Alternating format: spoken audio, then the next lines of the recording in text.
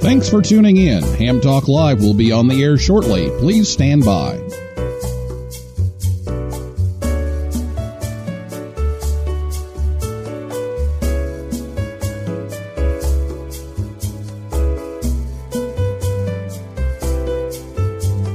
This episode of Ham Talk Live is brought to you by Tower Electronics. For connectors, cables, and more, call 920-435-2973 or visit pl-259.com. And by ICOM. Heard it, worked it, logged it. Visit www.icomamerica.com/amateur for more information about ICOM radios.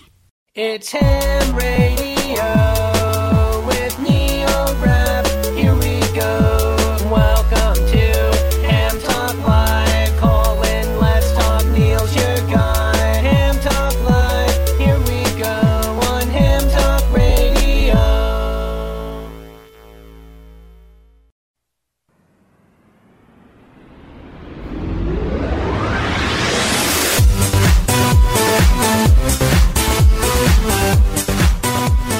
Hey, good evening, everyone. It's time for Ham Talk Live, episode number 235, the new Drake radio exhibit at the Voice of America Museum of Broadcasting, recorded live on Thursday, November 5th, 2020.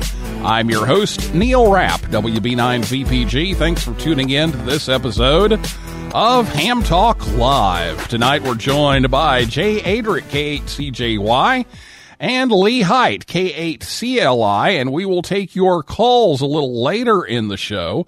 Last week, Rob Sherwood, NC0B, was here to talk about the performance of some of the latest radios on the market. If you missed the show, you can listen anytime at hamtalklive.com or your favorite podcast app or YouTube, or you can catch the rebroadcast of Ham Talk Live on WTWW. That's 5085 AM, and that's on Saturday afternoons at about 3:30 p.m. Eastern Time. So get your questions ready to go about some Drake stuff and the VOA Museum. If you're listening to us live on Thursday night, you can give us a call a little later on in the show. I'll go ahead and give you the number now, though, so you can have it ready to go and ready to punch in. It's 859-982 7373. Again, that phone number to call later on in the show, 859-982 7373. You can also send a question via Twitter. The Twitter handle is at Ham Talk Live, and I'll be checking that throughout the evening as well.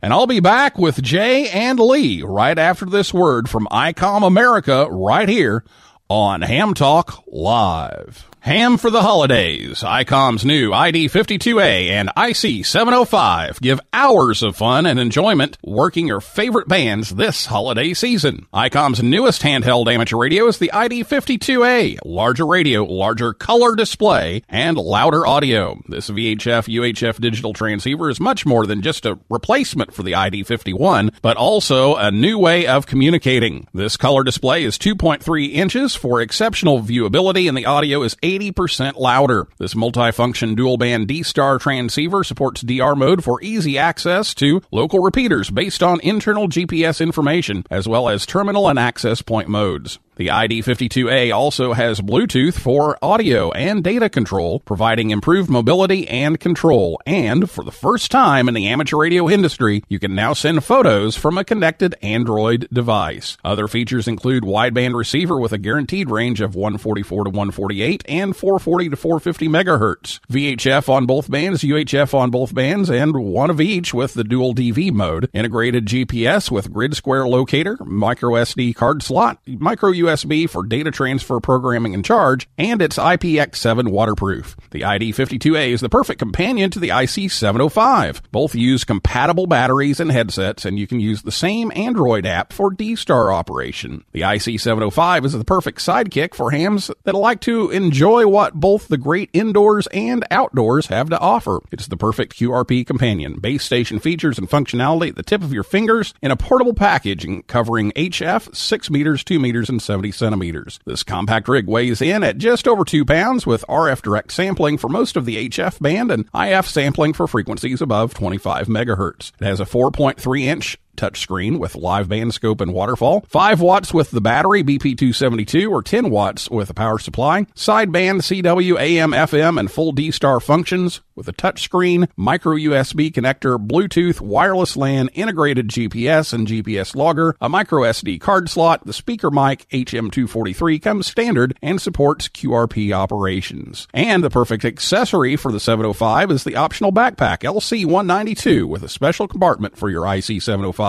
and room for accessories for soda activations or a day in the park, and it's shipping now. Visit icomamerica.com/amateur for more information on ICOM radios.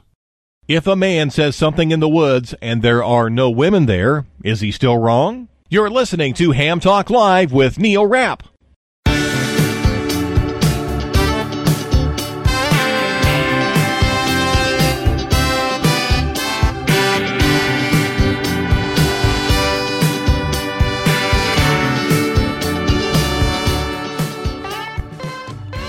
Welcome back to Ham Talk Live. Thanks to ICOM for sponsoring the show. Make sure you check out all their equipment. The new 705, the new ID92A. Check that out at icomamerica.com/amateur. Tonight, my guests are Jay Adrick and Lee Height.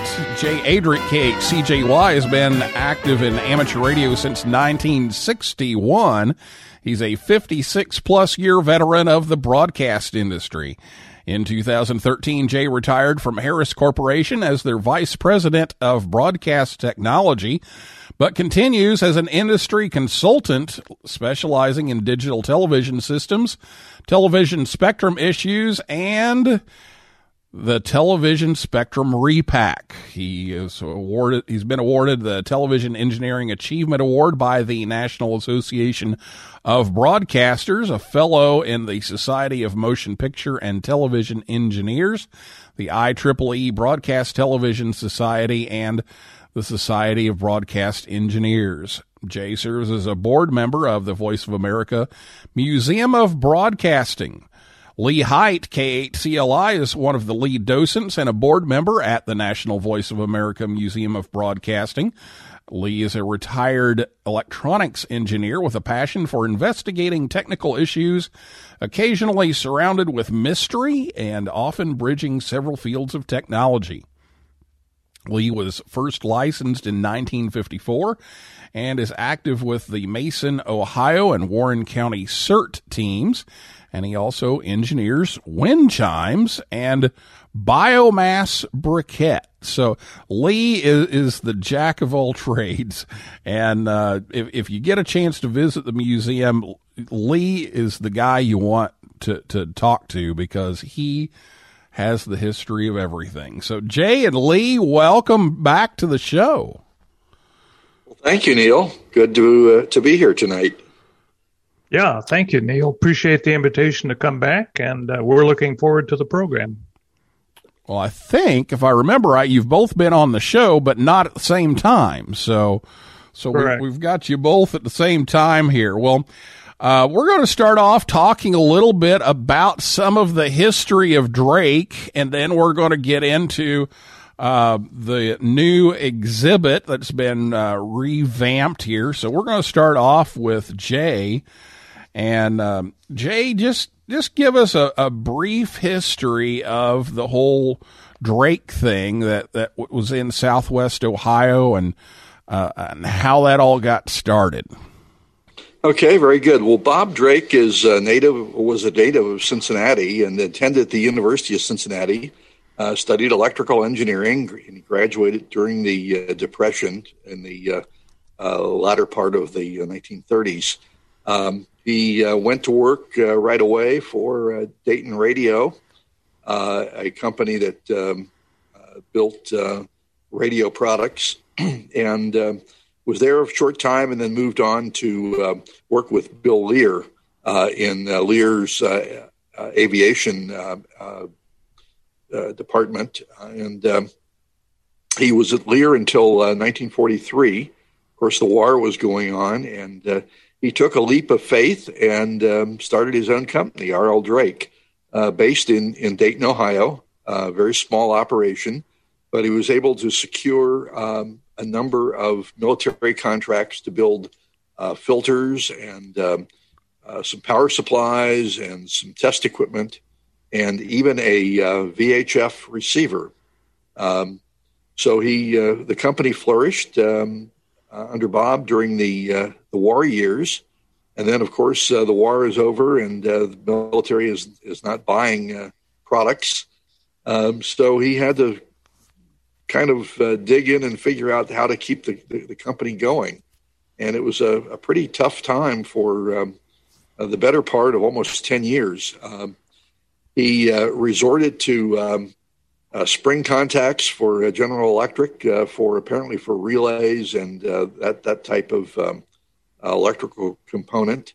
Did some chokes and coils and other components for Delco. Delco, of course, being based in Dayton, Ohio at that time. And even resorted to building lamps for SS Kresge. I know Lee would love to find one of those lamps to add to the collection, but he hasn't been able to turn one up yet. So in the early 50s, Bob, being a ham, came up with a couple of amateur radio products. The first products were filters, because this new thing called television had a problem with interference from some ham transmitters, and he was very good at designing filters. So he designed both high-pass filters for the television receivers and low-pass filters to put on the output of the ham transmitters. And I definitely recall having a Drake filter on the output of my rig back in the 1960s. The other products that he came up with, a phone patch and Q multiplier to improve receiver performance. Along about 1956, Bob was really struggling to keep the company going, and it resulted in some health issues. And while he was out confined to home, he designed a receiver for single sideband, and that receiver, known as the 1A, he built a prototype, tried to sell the design under a license to manufacture to a number of companies, the old standards of the time, National and Hammerland and Hallicrafters, and even took it to RCA. None of them were really interested. So then he took it to Gibby up at Universal Service in Columbus, Ohio. And Gibby said, well, I'll tell you what. He said, I will give you an order for the first 100 pieces. And he also went over to Shrupco Electronics, which was based in Dayton. And the fellow that ran Shrupco, Hyde Rubel, made a similar commitment. So the first 200 units were spoken for. And he was able to deliver first product in the latter part of 1957. It was quite an advancement. First of all the receivers in the time, starting with the big HRO receivers and, of course, the Collins 75A4, most of them were not designed for single sideband. 75A4, of course, was. but very, very pricey and very large. Not so with the 1A. The 1A was the size of a typical rural mailbox, kind of shaped like that. It was narrow, tall, and about the same depth as a mailbox. It was lightweight, under 20 pounds, 12-tube radio, and designed specifically for single sideband, because Bob had picked up on the benefits of single sideband and really thought it was a great approach. So the receiver was an instant success, particularly out here in the Midwest. It took off and was the start of Bob's real venture into amateur radio products. They followed that up in 1959 with the Drake 2A, and shortly thereafter in 1961, the Drake 2B, all very familiar products for those of us who were around at that time in amateur radio. The 2B, of course, was probably one of the best sellers of those three products, and I personally had a 2B for a period of time in my early ham radio days. So the company moved from Dayton down to Miamisburg, Ohio. Miamisburg being a smaller town located southwest of downtown Dayton, Ohio. Started out in the Baum Opera House building adjacent to the Opera House, where they did their manufacturing of the 1A and the 2A and so forth. And that lasted for a while, but they needed a bigger facility as the orders came in. And at the same time, they set about designing a transceiver, a transmitter receiver package. Of course, Collins was out with the KWM1 and KWM2, but they were, again, very pricey, and Bob was looking for something that was affordable, kind of like the Henry Ford of automobiles, something that would be affordable by the common man. He had an engineer by the name of Sullivan that was working for him, and they set about developing what became the TR3.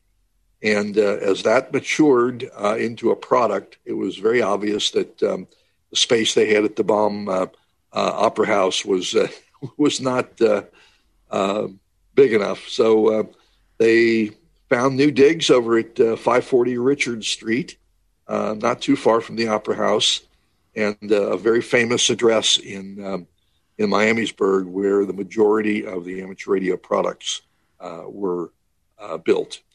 So that's kind of the start of things. The TR3 came out in 1963.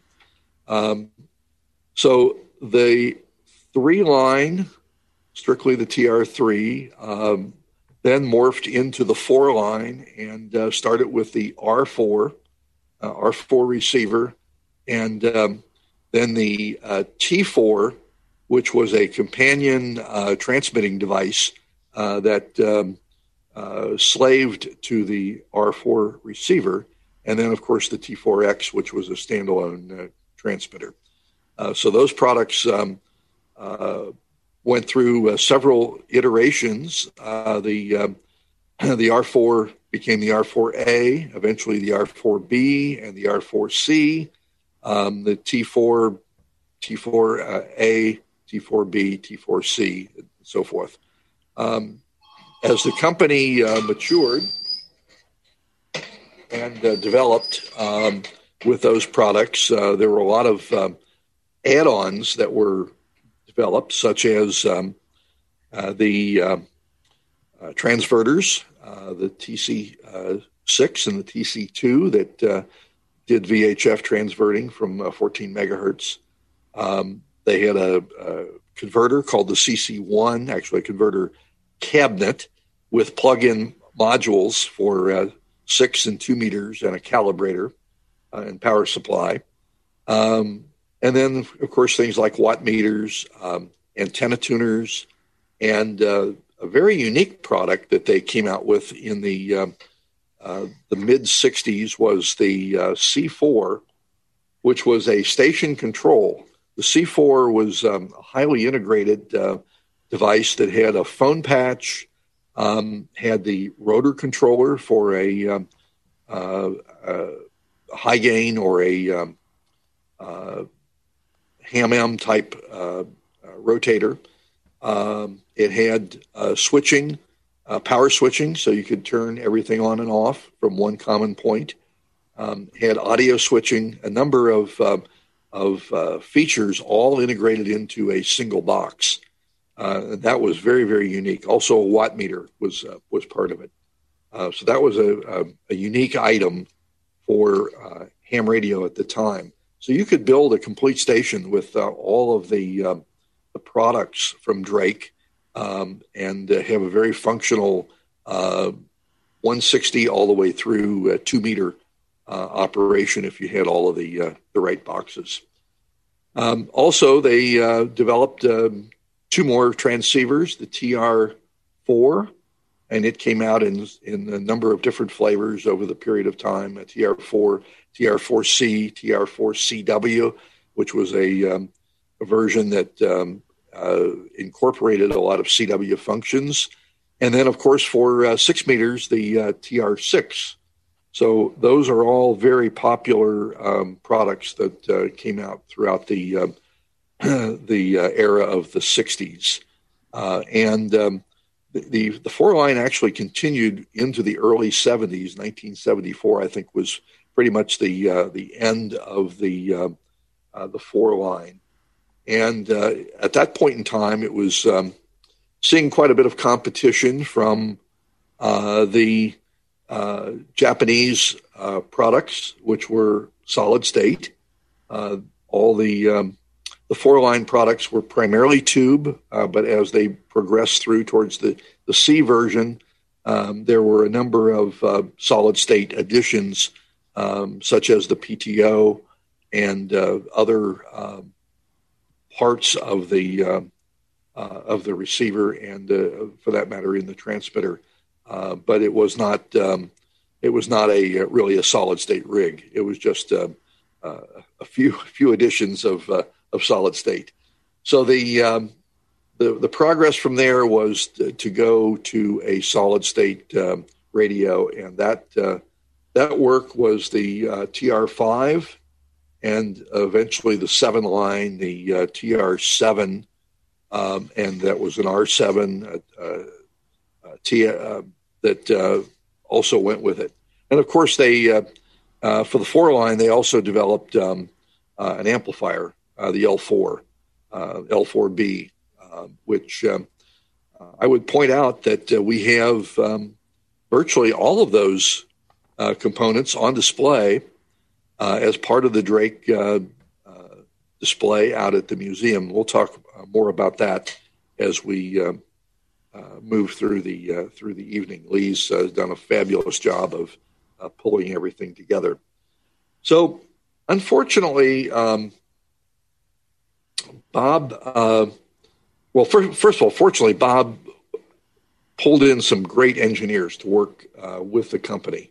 One of the young engineers who started actually as a high school student was Steve Kugler. And Steve went on eventually to own part of the company long after Bob had passed away.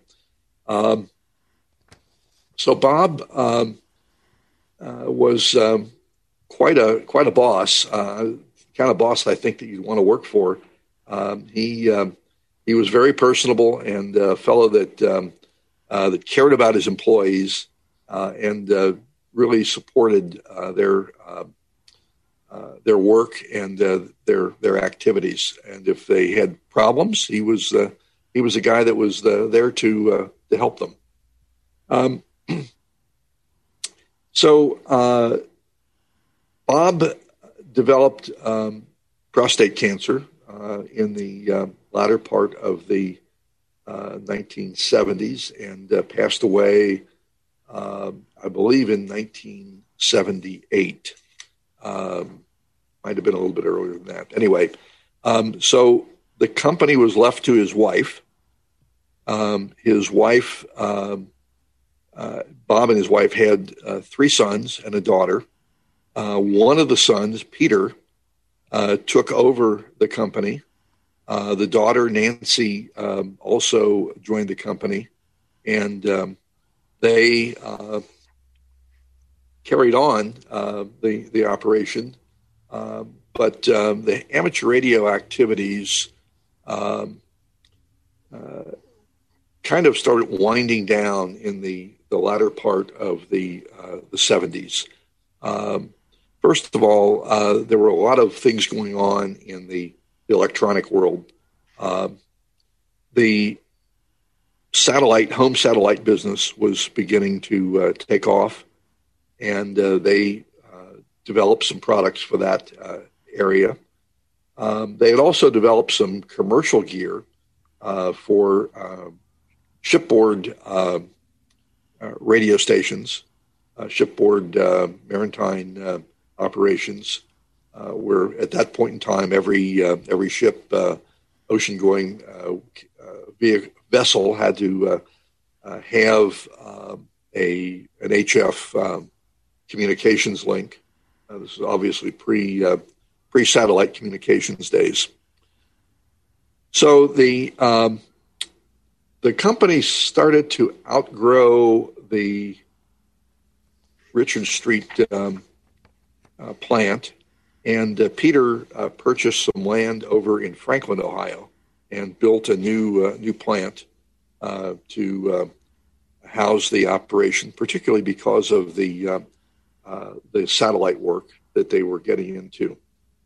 I'd point out, by the way, that as they were developing the TR-7, there were two guys that went on to fame in another electronic area, both being hams, by the way. One is Jim Jager. Jim was a very talented, and still is a very talented design engineer who worked on the TR-7, and then Mike Valentine. Mike is a very active ham today. He has his own company, Valentine Research, which builds radar detectors. But Mike and Jim left Drake and started Cincinnati Microwave, which made the Escort radar detector. So there were a lot of folks that came out of the Drake operation, as well as those that were there for a lengthy period of time. So the amateur radio products wound down. The satellite products became the mainstay.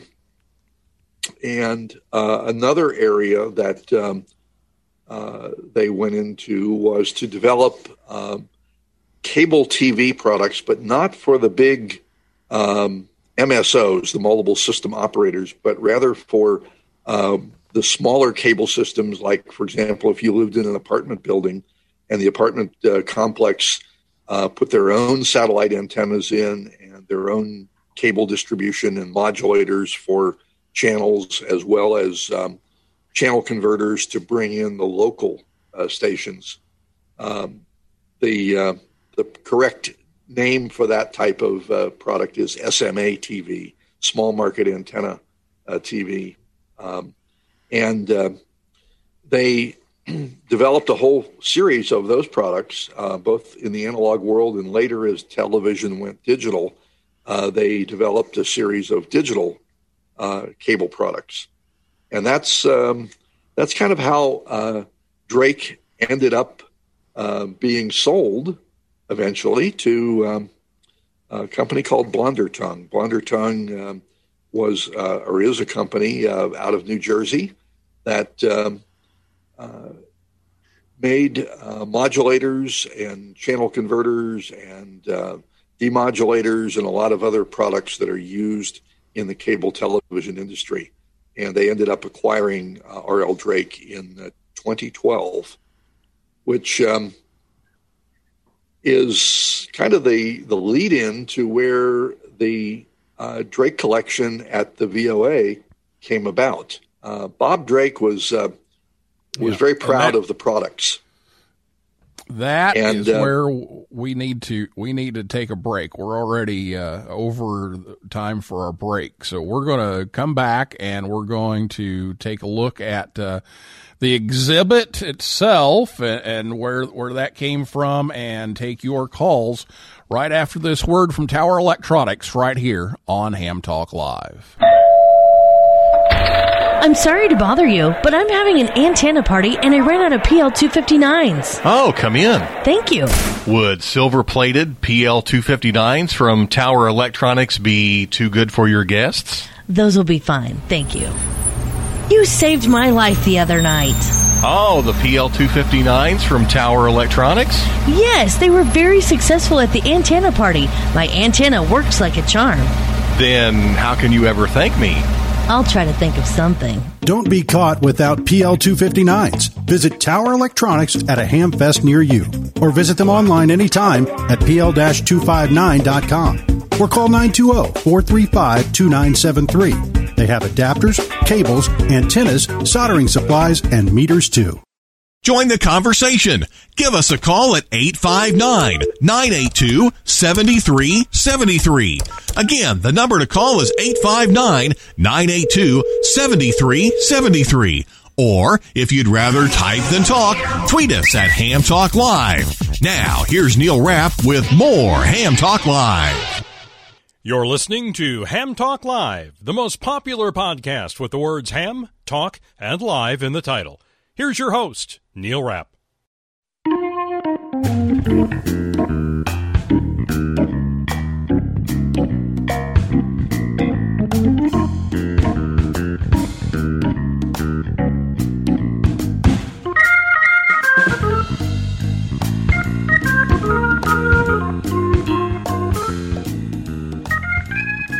Welcome back to Ham Talk Live. Tower Electronics is going to be in Bedford, Indiana this weekend, and actually had dinner with Scott and Jill today. It was great to see them from Tower Electronics. They're just down the road here, and Bedford, Indiana Ham Fest, Mitchell, Indiana, November 7th. That's Saturday. And by the way, I just found out today, you know, we were having dinner and we talked about a lot of things and caught up on a lot of things, but I was able to talk Scott into a free bag with every purchase at Bedford this weekend. So there you go.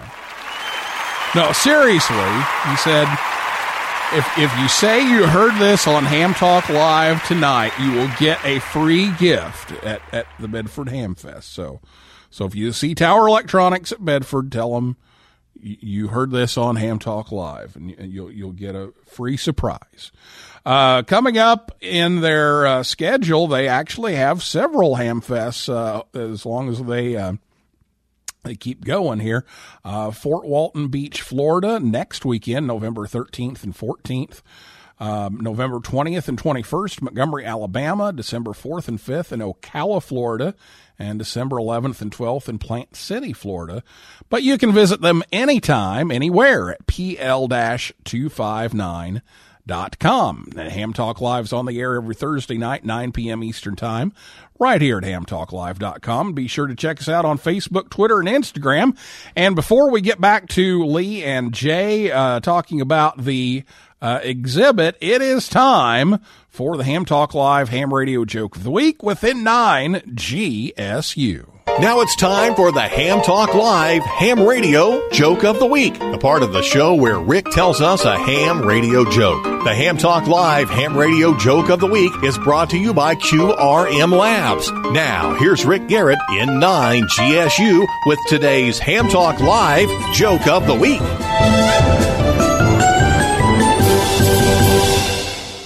I inadvertently offended a fellow ham, so I sent him an apology in CW. It was in remorse code. This has been the Ham Talk Live Ham Radio Joke of the Week with Rick Garrett in 9 GSU. Tune in again next week for another joke from Rick. Okay, there we go. Oh my goodness. Remorse code. Well, there it is. Thank you, Rick. You'll be back again next week for another joke of the week. So we'll take your calls here in just a little bit, but we still have a ton of stuff to talk about here. So we're going to try to move through this quickly so we have some time to get some calls here. But Jay, you were leading right into, and this is a tremendous story of how all this got started and what happened to the business. But that really leads into the origins of this collection that's now at the Voice of America Museum in Westchester, or Cincinnati, Ohio, if you will. So tell us a little bit about how all of that transitions into the exhibit. So in 2012, when the company was sold, a lot of people recognized the fact that the collection that was on display in the lobby at the Franklin facility, which really started with Bob squirreling away one of everything that came off the line in the closet. It was beautifully displayed in the lobby of the company, and realized that Blonder Tongue really had no interest in that collection, and it really needed to remain in southwestern Ohio to memorialize the great company that Bob Drake started. So we made a pitch to Blonder Tongue, and had a lot of help from Steve Kubler and Bill Frost, two former employees of R.L. Drake, and we were able to strike a deal for a permanent loan of the collection to the museum. And actually, Steve and Bob brought it down and helped initially get it onto display. Now, it sat there for a number of years without a lot of guidance. And then along comes this guy by the name of Lee Height. And I think he should pick up and tell us a little bit more about what he's done. Yeah, Lee, you put this together, but recently you really did a nice revamp on this. So tell us about the changes that you've made to this exhibit. Yeah, sure. We'll do here, Neil. And thanks, Jay. As Jay mentioned, when it came down from Miamisburg out of the lobby for R.L. Drake, it was an enormous collection. We were somewhat space limited, and so everything in that collection got pushed into 3 display cabinets. And when you see the pictures from the R.L. Drake lobby, they had very large display cabinets. They had room for all of this. Unfortunately, in our display cabinets, it was very crowded. Things were just kind of pushed in there.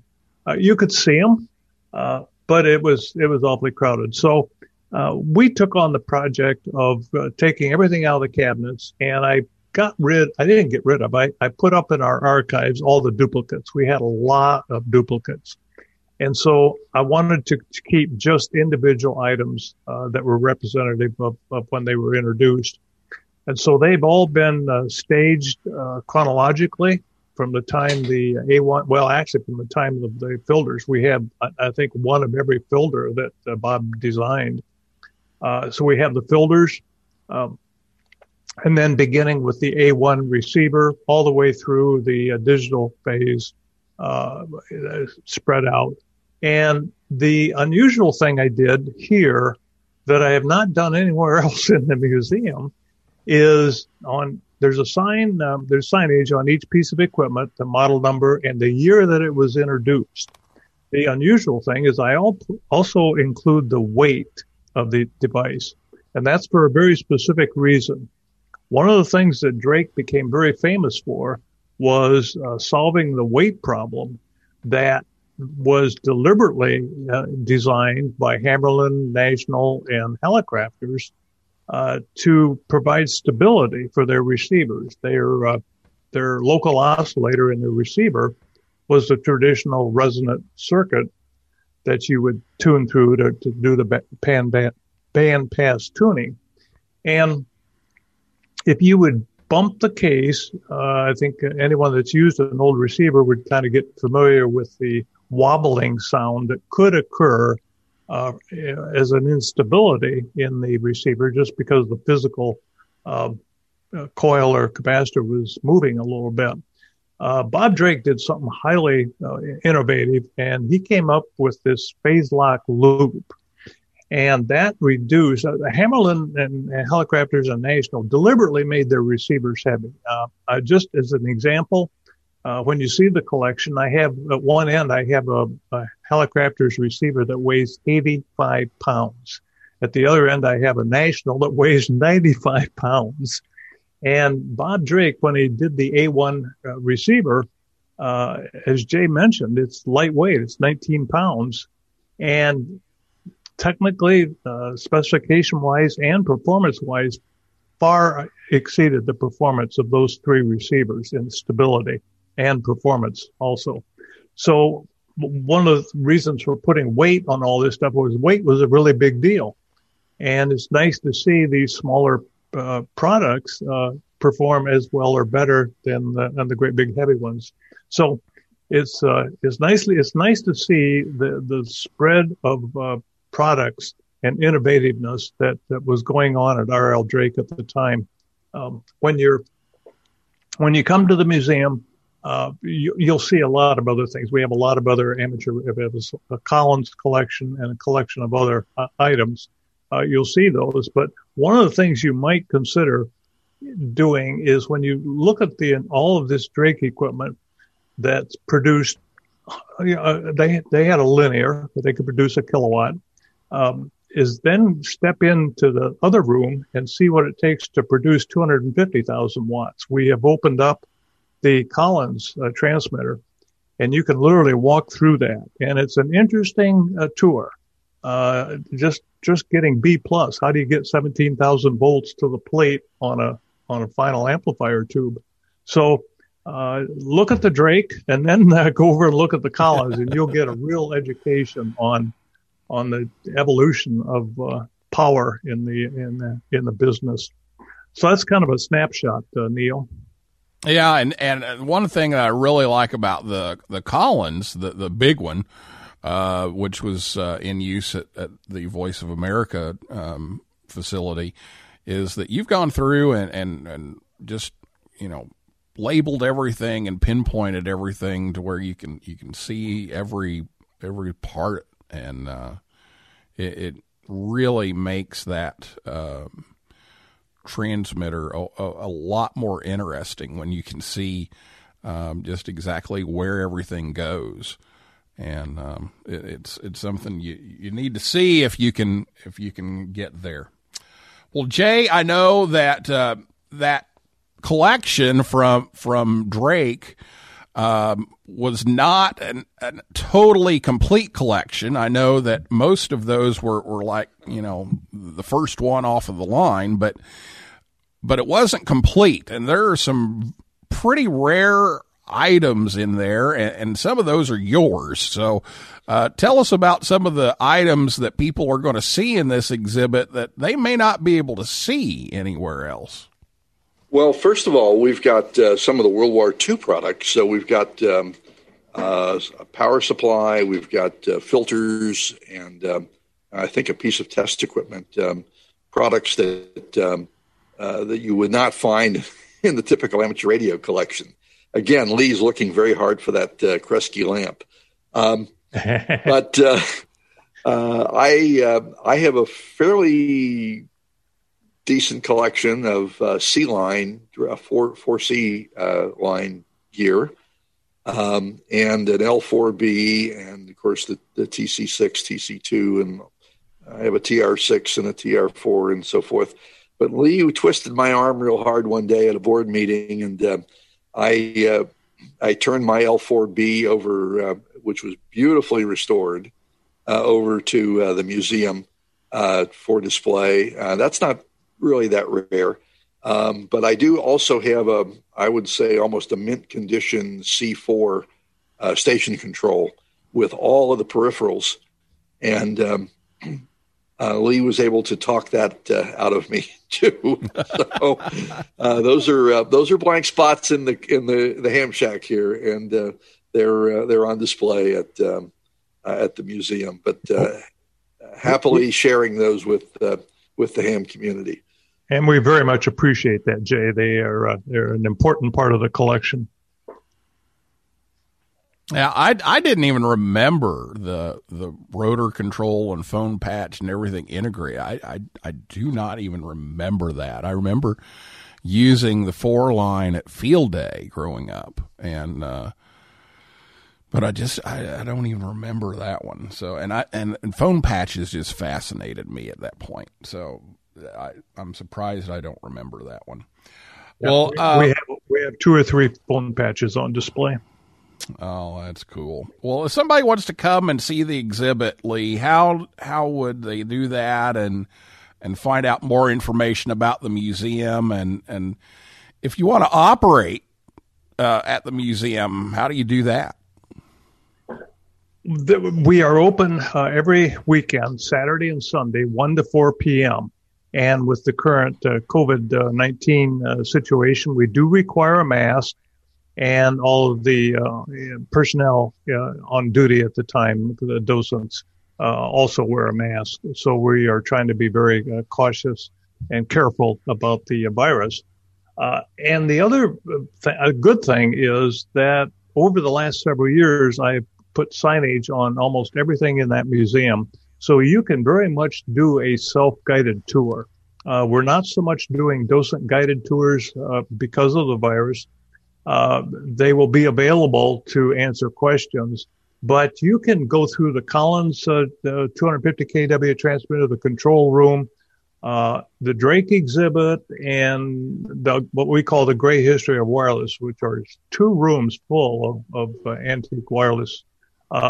So Saturday and Sunday, 1 to 4 p.m., come see us, and I think you will be quite amazed at what's in that building.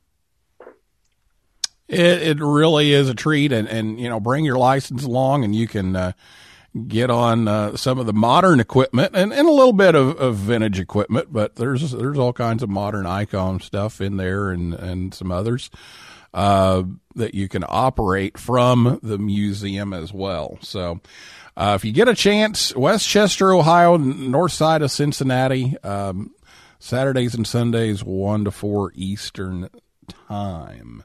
And check them out at voamuseum.org. And it's time for your phone calls right now.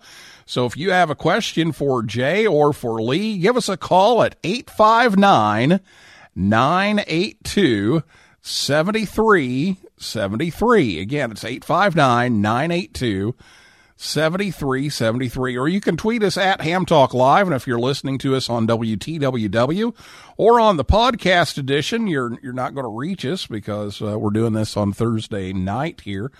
And we're going to go overtime here a little bit and answer some questions. So we already have a call on the line. So let's go to the phones. Welcome to Ham Talk Live.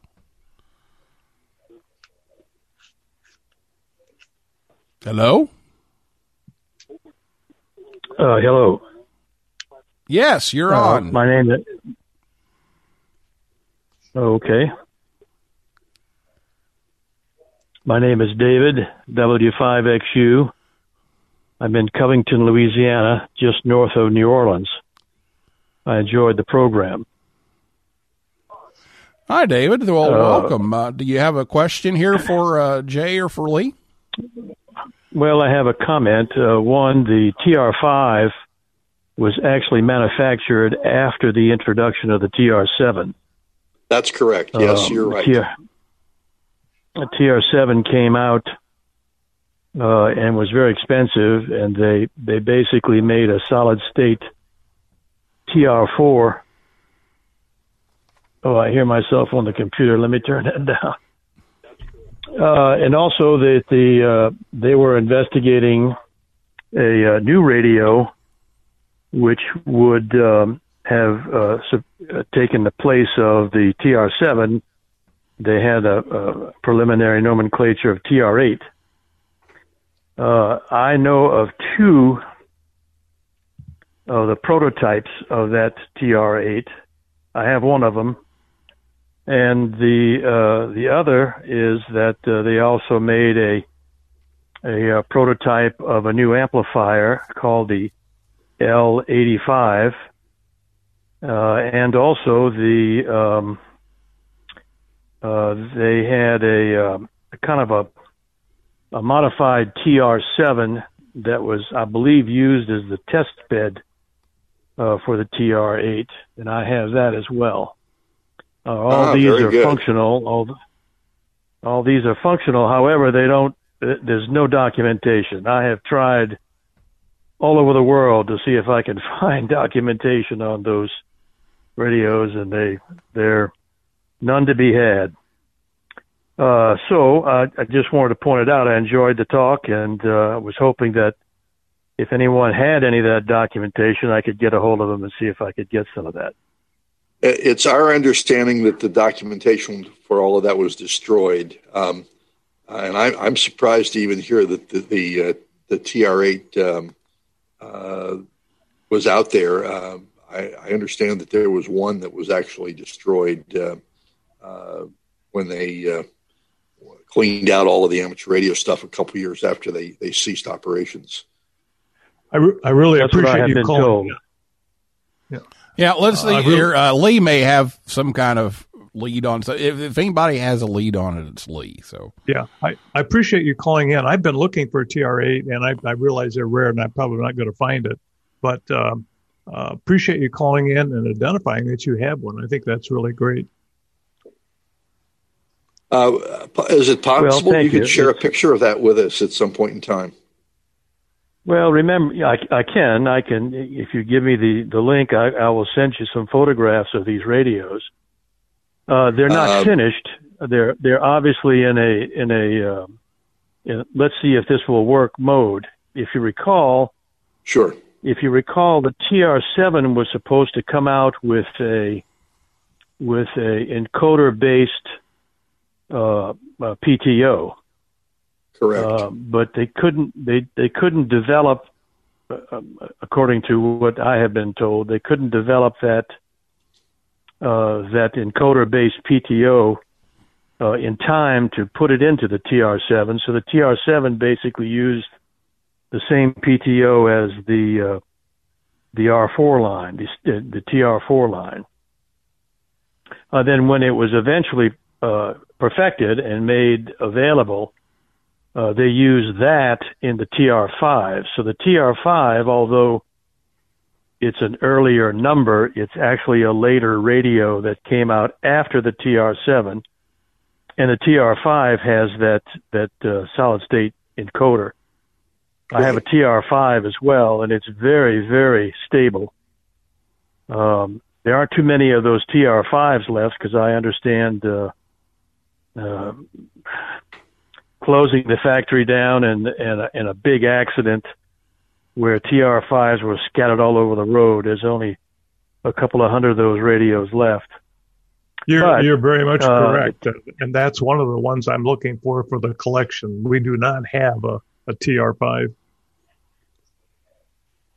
Well, every once in a while they come up for sale. If you send me your link, I will send you one that's on for sale right now. However, the performance of the TR5, except for the PTO, is not as convenient as the TR7. TR7 is a very easy, intuitive radio to use, and there's still many of those out and being used. So anyway, I just thought you may wish to know that there was a step beyond that apparently still exists. I understand that there are actually two of the prototype of the TR8s. I've only seen one, the one that I have, but I understand that there's another one out there which I've never been able to identify where it is. But appreciate your show, sir. Thank you. Very good. Thank you for calling. And yeah, if you can send us, Jay, if you've got someplace, or if you want to send them to me, I can forward them to you guys, whatever you want to do. Very, very simple. It's KHCJY@ARRL.org. Is that org or With net? CJY? K8CJY, right? K8CJY at ARRL.net. .net. All right, I'll send you some information. Good. Thank you very much. Very good. Thank you. Thank you so much. You're welcome. Thank you. Appreciate your show. All right. Have a good night. Thank you. Good night. Good night. All right. Thanks well, for there calling. we go, guys. We can add to it. So, all right. Well, we've got another call, so let's see if we can take another call. Good evening. Welcome to Ham Talk Live. Good evening. My name is Peter, BE7 Papa Sierra in Grand Forks, British Columbia, right on the U.S. border, about halfway across the province. And good evening. Thanks for calling. Wanted to say, it's been entertaining. Drake has been part of my life since 1970, February of 1970, when I got my first Drake 2C. So, and unfortunately, it's gone a bit haywire since then, but that's fine. It's been a great love over the years. Lee and Jay, I want to thank you for giving this presentation tonight. Very informative. I have not been to the museum yet in Cincinnati, and I look forward to doing that. I've been to Dayton many, many times. Been involved with the forum, the Drake Forum there for many years, but have never made it down to the museum, the VOA Museum. And next time we make it back to Xenia, count on it. I'll be there. So I do look forward to visiting. A couple of things I just wanted to mention. Sorry, go ahead. Very good, Peter. I was going to mention that we have quite a bit of open house time starting on Thursday all the way through Sunday afternoon at the museum for the hams. And we even have some special tours of the 500 kilowatt transmitter at WLW. So the hams have a great time at the museum over the Hamvention weekend. And I'll add, Peter, when you do come down, make sure you let me know, and I will make sure I'm there and will personally give you a tour. You can get my email off from QRZ. The call is K8CLI Kilo 8 Charlie Lima India, and just use the email in there. Okay, thanks, guys. And I Lee, I think we've probably already contacted through Facebook, and I will do that for sure. That would be really nice. There's a couple other things. I'm also have been in the past part of the CCA group as well, and would love to see that Collins transmitter that you moved down there as well. Just a couple of things, Jay. You mentioned that the 4-line kind of wound up in 1974. Actually, it went through to 1979. So another 5 years after that, the last of the R4Cs came out in 1979, according to the serial number database that WB4HFN publishes. Okay. And I personally went with a friend of mine in December of 1978 to pick up his brand new R4C and FS4. He has one of the very latest ones. So just wanted to throw that by there. Also, I've got a question. I visited the factory many years ago. It's probably close to 20 years ago now, and was able to get a very quick tour. Not sure it was sanctioned, but was able to get through the tour. We actually saw the prototype L6 amplifier that I believe has ended up in Sindre's hands, Sindre Torp LA6OP over in Norway. The interesting part was that when I went there, I saw something in the display that appeared to be one of the product detectors that was made for the Collins 75A2 and 75A3 receiver. I had already picked up one of those because it just looked so much like a Drake to me. I thought this has got to be made by the Drake factory. I got it for next to nothing at a Hamfest one day. It's got to be 25 years ago now.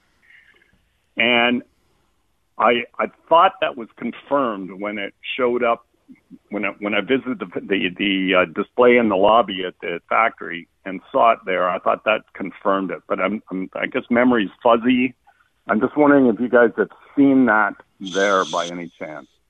So I had a 75A2 with a product detector, and many of those came from Universal Electronics up in Columbus, Ohio.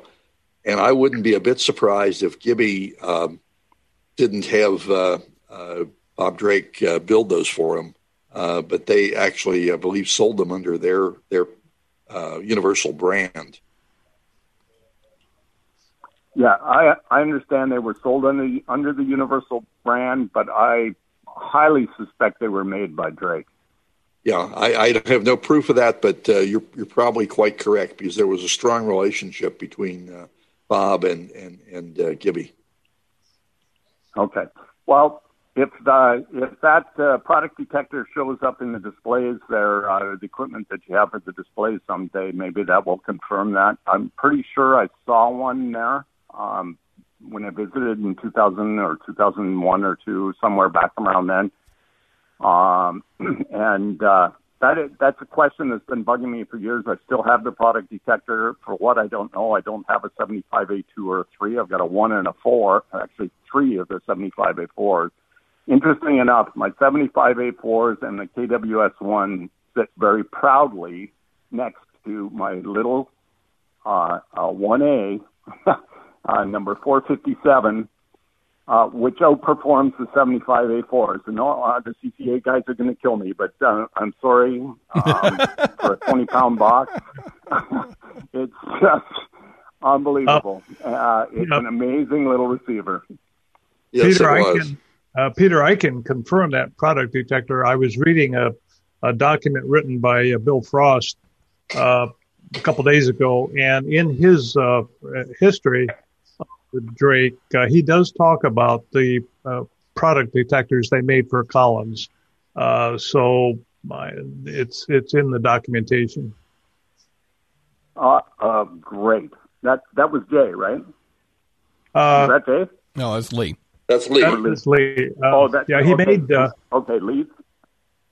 Yeah, it's in. If you go online and Google or search for Bill Frost, he's the service manager. Was the service manager. No, I know Bill.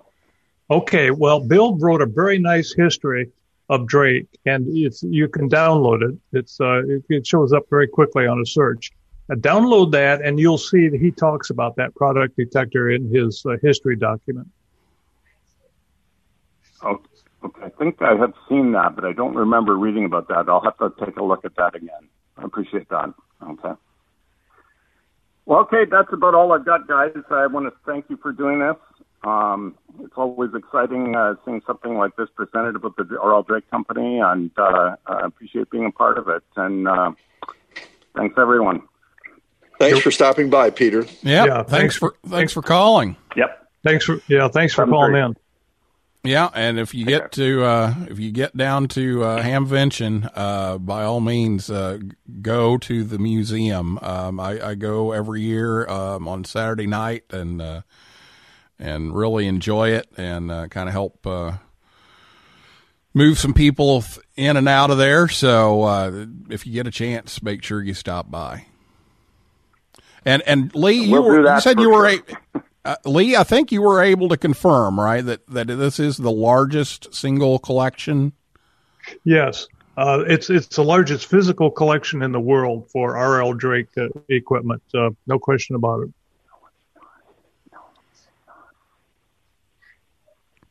All right. Well, thanks so much for the call. We appreciate it. Take care.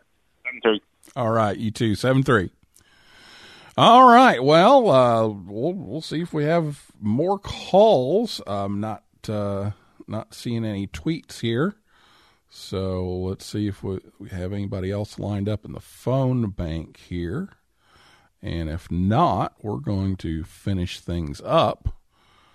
Although I will say Jocelyn KD8VRX says hello by text. So we'll throw that in. Okay, guys, I think we're through everything, and we're way over time. So let's take some final comments. Go ahead, Lee.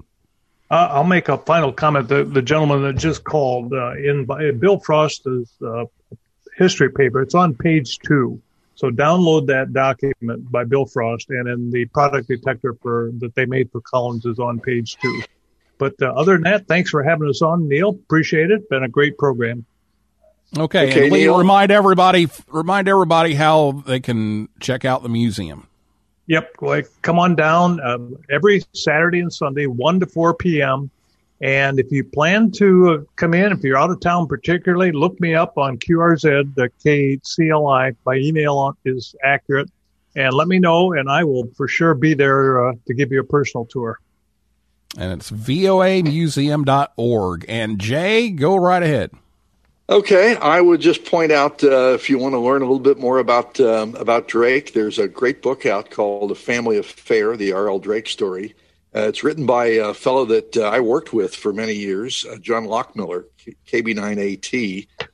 John came out of the broadcast industry, and we worked together at Midwest Communications many years back. But he has done a great job of documenting some of the history and pulling together some other notes about the various products, including some tips on that. And I'd also point out, you had Rob Sherwood on last week.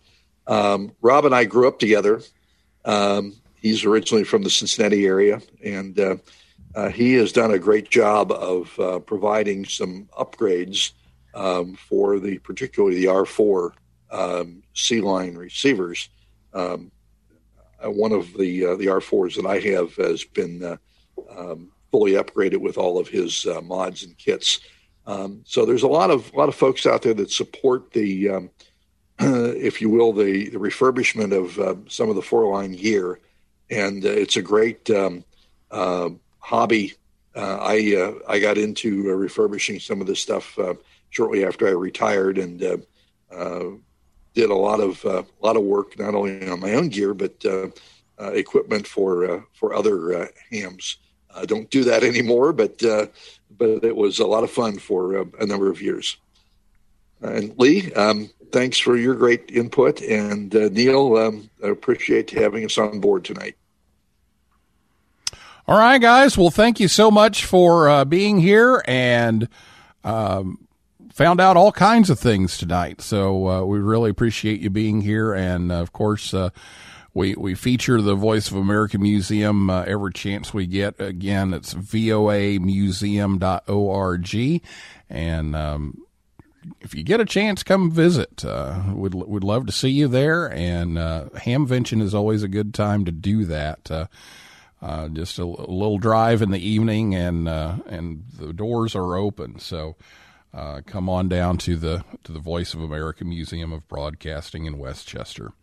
Well, that is a wrap for this week's edition of Ham Talk Live. Thanks to my guests, Jay Adrick, K8CJY, and Lee Height, K8CLI, and everyone out there in cyberspace for listening and calling in, and invite you back next Thursday night, 9 p.m. Eastern Time, when Marcel Strieber, AI6MS, will be here to talk about remote license testing. And for a list of all of our upcoming guests, just go to hamtalklive.com. And if you like Ham Talk Live, please consider leaving us a review on iTunes or wherever you listen. It helps others find us faster. And now we may have to do equal time here. We may have to do a call-in show. I don't know. Well, we'll see how that goes. So for now, this is Neil Rapp, WB9VPG, saying 7375, and may the good DX be yours.